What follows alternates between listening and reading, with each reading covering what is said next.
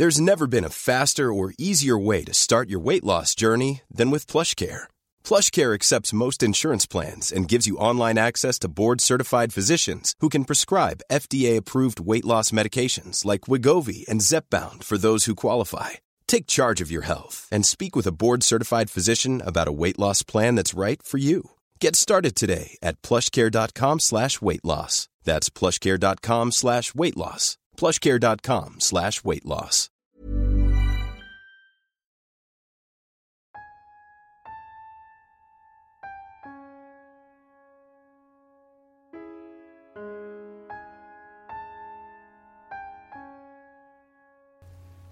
In the early hours of morning, on July the 29th, 1957, the small dairy farming community of Bega was awoken to a massive bomb blast.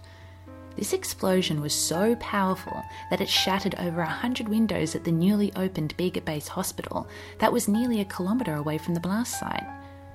People rushed out of their homes in confusion and fear, many people initially thinking that the gasworks had somehow blown up. But soon it became apparent that this explosion had happened at the other end of town.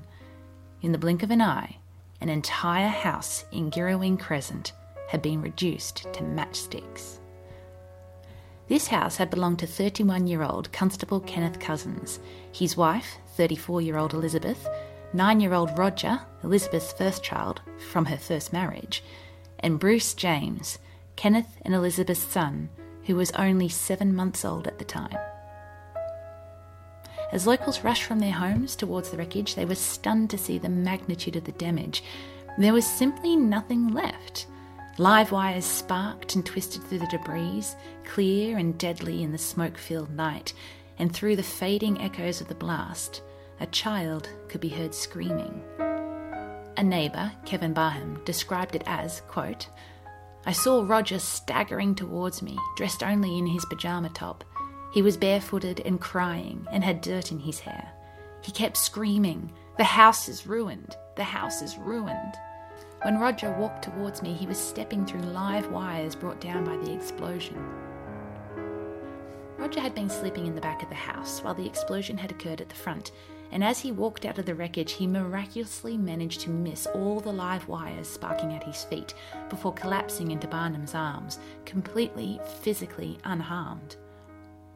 His family was not so lucky. The bodies of Elizabeth and Kenneth Cousins were found 45 metres away in a neighbour's garden, while the baby's body was not discovered until 5 hours later, behind a tree in another person's backyard. Investigation began immediately as the tiny town of Bega reeled from the explosion. At first it was suggested that perhaps it was a gas leak, or maybe Cousins had an unexploded bomb as a war souvenir, not something that was totally uncommon. But it soon became apparent that this was no accident. A bomb had been deliberately placed on the Cousins' porch with the intent of killing someone. Teams were called in from Sydney. The homicide squad, the arson squad, and explosive experts from both the New South Wales Mines Department and the Nowra Fleet Air Arm Base all soon arrived, all hyper-vigilant and determined to find the culprit. Because this wasn't just any old house that had been bombed. Kenneth Cousins was, after all, a police officer, and police will always defend their own. A week passed before a culprit was discovered, 32-year-old Myron Kelly. After a search of his property uncovered 4.5 sticks of gelignite, 20 feet of safety fuse, and 58 detonators, Kelly quickly confessed. He said he'd planted the bomb early in the morning on the porch, right outside the main bedroom. The homemade device was incredibly simple. It was a 6-gallon cream can, stolen from out the front of the Bega Cheese factory and stuffed with 240 sticks of gelignite, stolen from a nearby quarry. Kelly was quickly convicted and sentenced to 25 to life. Now that's the official story. Unofficially, it's not nearly so cut and dry.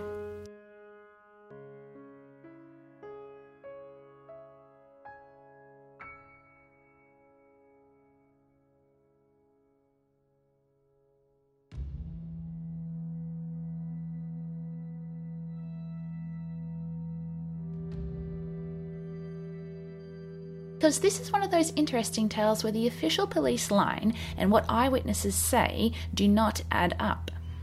Let's face it, it's pretty bad if 6 years after you're murdered, the locals still can't say anything nice about you. And it's rather telling that there wasn't even a memorial for the event until 2007, when on the 50th anniversary, a plaque was unveiled at the front of the Bega police station. And that was done at the behest of the New South Wales Police, not the Bega community. And this is a town that has a memorial to the victims of the Columbine school shooting because Columbine in Littleton is Bega's sister city. The police website basically says that Cousins was an upstanding member of the community who gave Kelly a ticket once, and this action so enraged Kelly that he decided to kill. This is a lie. The truth itself is not complicated, but it is messy, particularly if you're under the impression that all police officers are naturally good people. Kenneth Cousins was born in Hastings, England, and moved to Australia at a young age. He was a member of the Royal Australian Navy during World War II. Then afterwards, he joined the police in Sydney, where he served in the Safety Bureau for 8 years before being transferred to Bega, where he was a constable for 3. Now, while it may be wrong to speak ill of the dead, those in Bega don't seem to have a problem when it comes to Kenneth Cousins. When I asked people who actually met him about the man, what he was like as a person and an officer, there were 2 reactions. Either they sighed, pressed their lips together and looked away, as if planning out their next sentences, or they just said what they thought without remorse. Either way, the results were the same. Cousins was not considered to be a good man. Many thought him to be rude and overzealous in his duties. One man said his aunt was pulled over by Cousins, and she found him to be, quote, extremely uncouth. She wasn't booked for anything, and never found out why he pulled her over in the first place. And what I find shocking is how many people compared him to the Gestapo. One woman said that in her mind he dressed like them, with big thumping boots and a small peaked hat, and all that mixed up with his attitude earned him the reputation around town as a hard man. What's interesting, however, is how much more compassionate the town seems to be towards Kelly. Myron Kelly was a Nimmitabel native, though he was living in Bega at the time, working as a contractor. He had his own tractor and would go from farm to farm, a hand for hire whenever the work was good. He was described as a hard, honest worker who was trying to save up enough money for his own property. He was married to a New Zealand girl, had a few kids of his own, and was generally quiet, a little shy, and minded his own business. But the word that's used to describe him the most is simple. He was a simple person. One witness noted that if he'd been around these days, he'd probably be diagnosed with something. And if anybody knows small country towns, you'd know that being a little different can put a target on your back.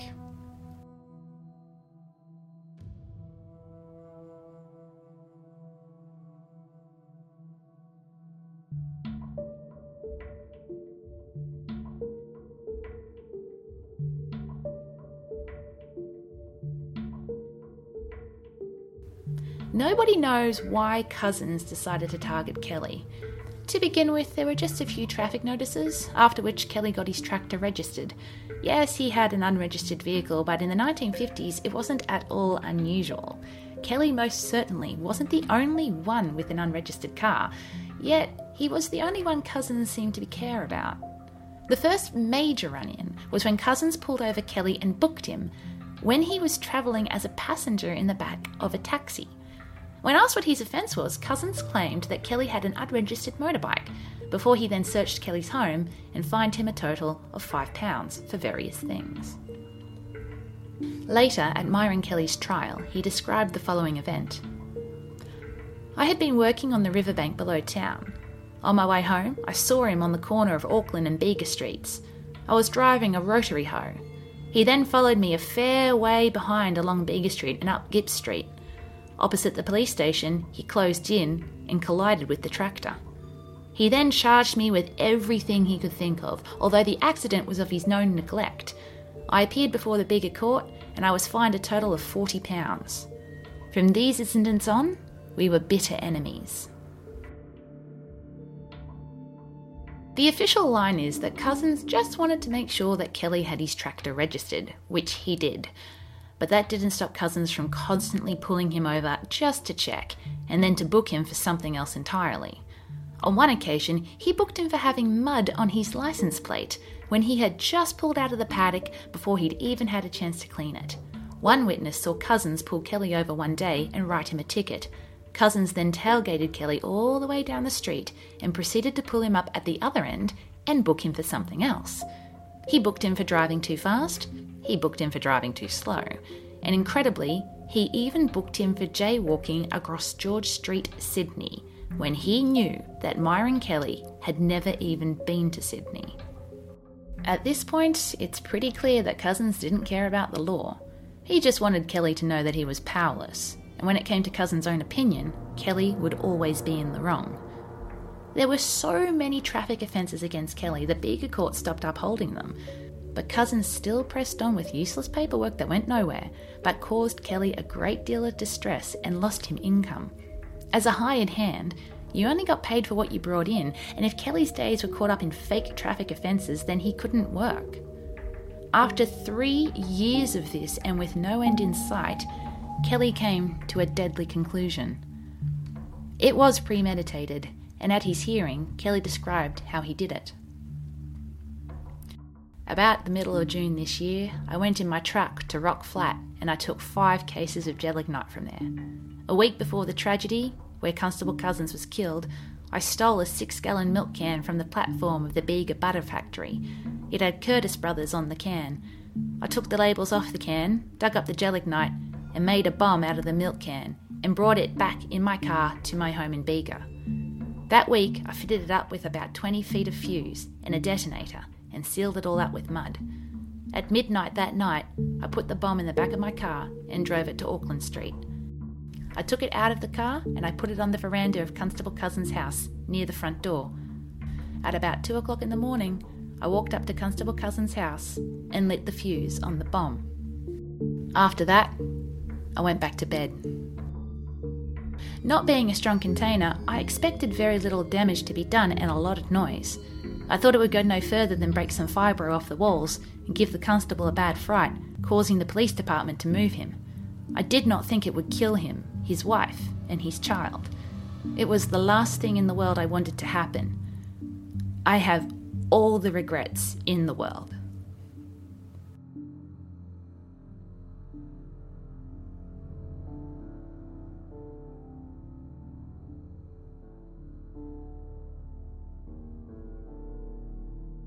Now this is where the town disagrees. As one man pointed out, he shoved 240 sticks of gelignite into that cream can, and while he might have been simple, he couldn't have been so stupid as to think that would just shake up a bit of fibro. However, they do believe that he didn't intend to kill Elizabeth and Bruce, because they weren't meant to be there. Now the next bit is word of mouth, but everybody in town agrees on the same thing. Only Cousins was supposed to be home that night. Elizabeth and her children were meant to be out of town, some say up at Cooma enjoying the snow season, and they had even left earlier that morning, but the weather was so bad that they had to turn back again. However, there's no doubt amongst the town that Kelly absolutely intended to kill Cousins, and that his excuse that he didn't know how powerful the blast would be was, quote, his lawyer putting words in his mouth. However, there is one witness who saw the bomb beforehand and who supports the theory that Kelly truly didn't know how big the explosion would be. Edward Williams was a farmer and a friend of Kelly's and had been shown the cream can containing the gelignite 1 week before the explosion. Kelly told him explicitly how he intended to put a burnt-out fuse in it soon and to leave it out the front of Cousins' house to scare him. When questioned as to why Williams never reported this, he just said that he thought Kelly was joking. He was, after all, such a quiet, simple man. The court found him guilty and he was sentenced to 25 to life in prison. 22 years later, in 1980, Myron Kelly was released and returned to the community. Now, if Kelly truly was a deranged madman prone to extreme acts of violence at the slightest provocation, why would he ever be released?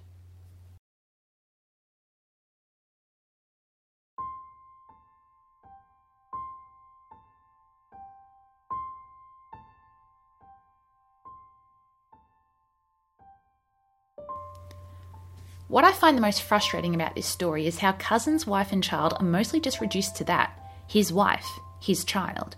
A lot of the modern news stories focus on Cousins, while his family is just added on to compound the tragedy, rather than as real people. In another example of how Bega's view doesn't quite match up with the official story, on the 60th anniversary, while state newspapers leaned more towards Cousins, the Bega District News instead had a large picture of Elizabeth and her son, Roger. Born Elizabeth Gowing, but more commonly known as Betty around the town, she was a local Bega girl from a long-established, well-liked family. And considering Bega is one of those tiny country towns with multi-generational drama, it's no small thing to be liked by all. During the Second World War, Elizabeth volunteered with the Red Cross, and it was through that work that she met McCampbell, an American businessman whom she married and moved to California with. They had one son, Roger, before that union was cut short by a drunk driver who crashed into a car that was carrying all three of them, killing McCampbell. Now both a young mother and a young widow, Elizabeth returned with her son to Bega, where she met and married Kenneth Cousins. She was a much-loved, kind and gentle soul, and in fact, to the people of Bega, she was Cousins' redeeming quality. As one woman put it, if she was with him, he can't have been all that bad. One of the people I spoke with lived next door to Elizabeth's brother and remembers when Roger came to stay for a while before moving back to the US to be with his father's side of the family. He would eventually return to Bega and live with his aunt. This neighbour instructed her boys not to talk to Roger about the bombing, but not all children were quiet on the subject. In an interview given years later, Roger recalled that once, at school, a boy had yelled out to him that, "My dad's happy, your dad's dead."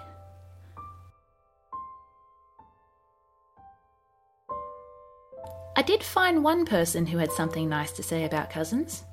This man met him once when he was a teenager, who had gone with his friends to the police station to inquire about getting a driver's license. He recalled that Cousins was a nice man, very affable, and that he'd given the teens a tour of the station. However, in the interest of transparency, it must be noted that this one witness later himself became a police officer and was one for 32 years.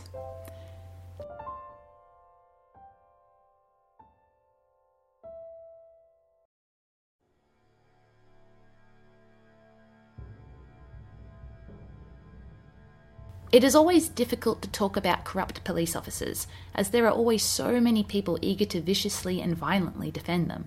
But in a functioning society, everyone needs to be held accountable to one another, and to have a section of people who consider themselves to be divorced from that is dangerous, particularly when those people are armed. Cousins bullied Kelly for years, and no one said or did anything because who were you supposed to report that to?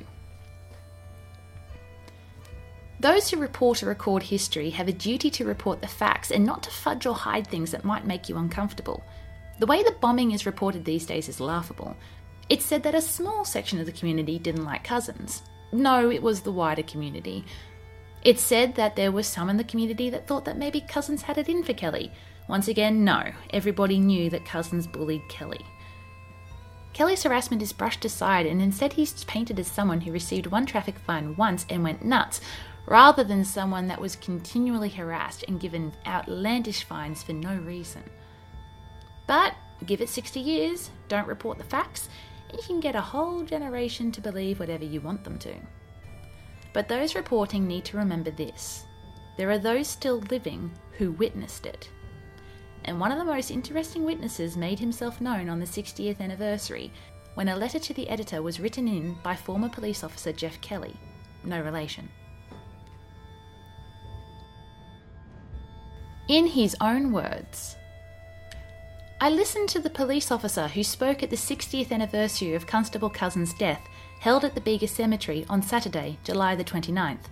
He said that this tragedy could befall any one of the serving police officers in attendance.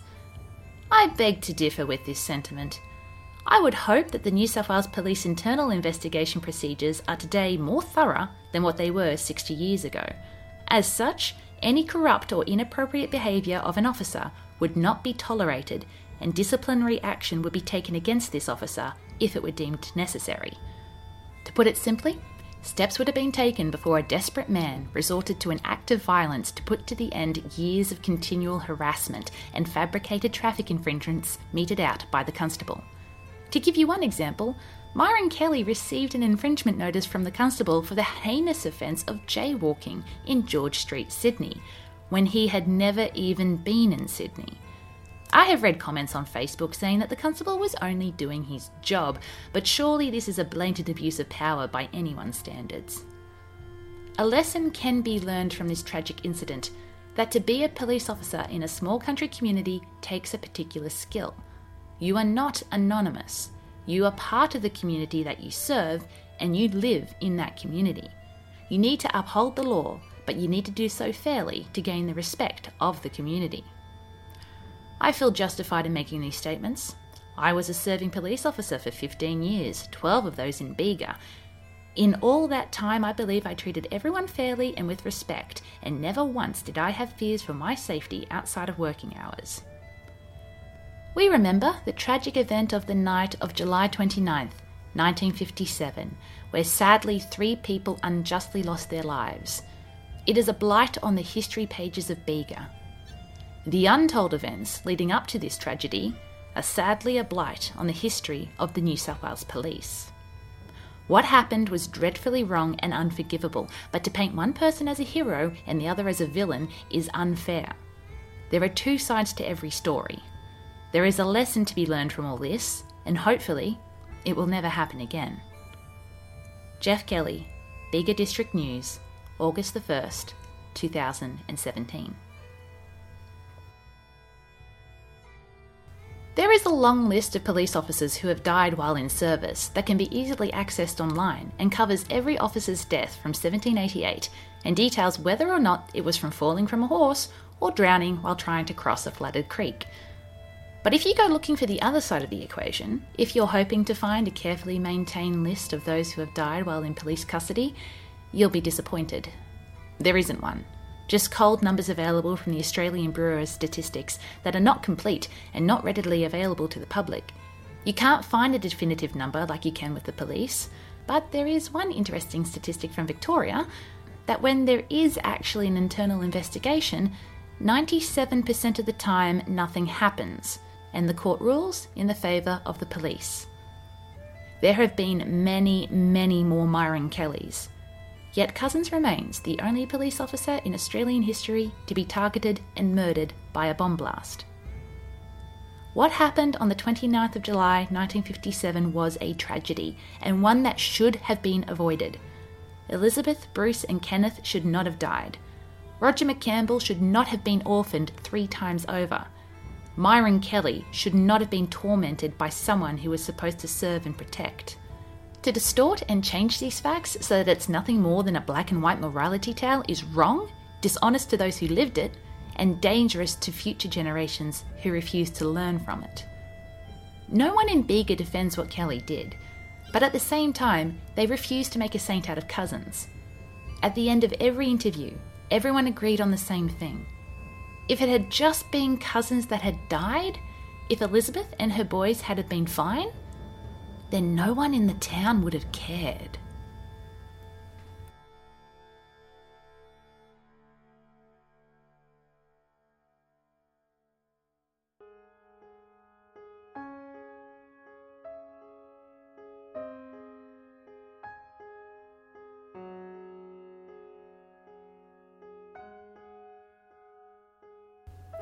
One last thing. I know about this story because my dad's a Bega boy, born and bred. He was the first person to tell me this story when I was little, and was actually one of the first babies to be born in that brand new Bega Base hospital, which 4 months later saw its windows blasted out. The significance of this event was fresh throughout his childhood, and he remembers one particular consequence, which occurred years later. There was a new police officer in Bega, fresh from Sydney, with a rather familiar chip on his shoulder. He was not popular or liked, and many considered him to be brash, rude, zealous, and aggressive, but he was heedless of these complaints and gave no sign of changing his behaviour. One morning, this officer awoke to discover that something had been left on his porch overnight. Sitting right in front of his door completely harmless and utterly common throughout a dairy farming town, someone had left him an empty cream can. He applied for a transfer that morning and had left town by that afternoon.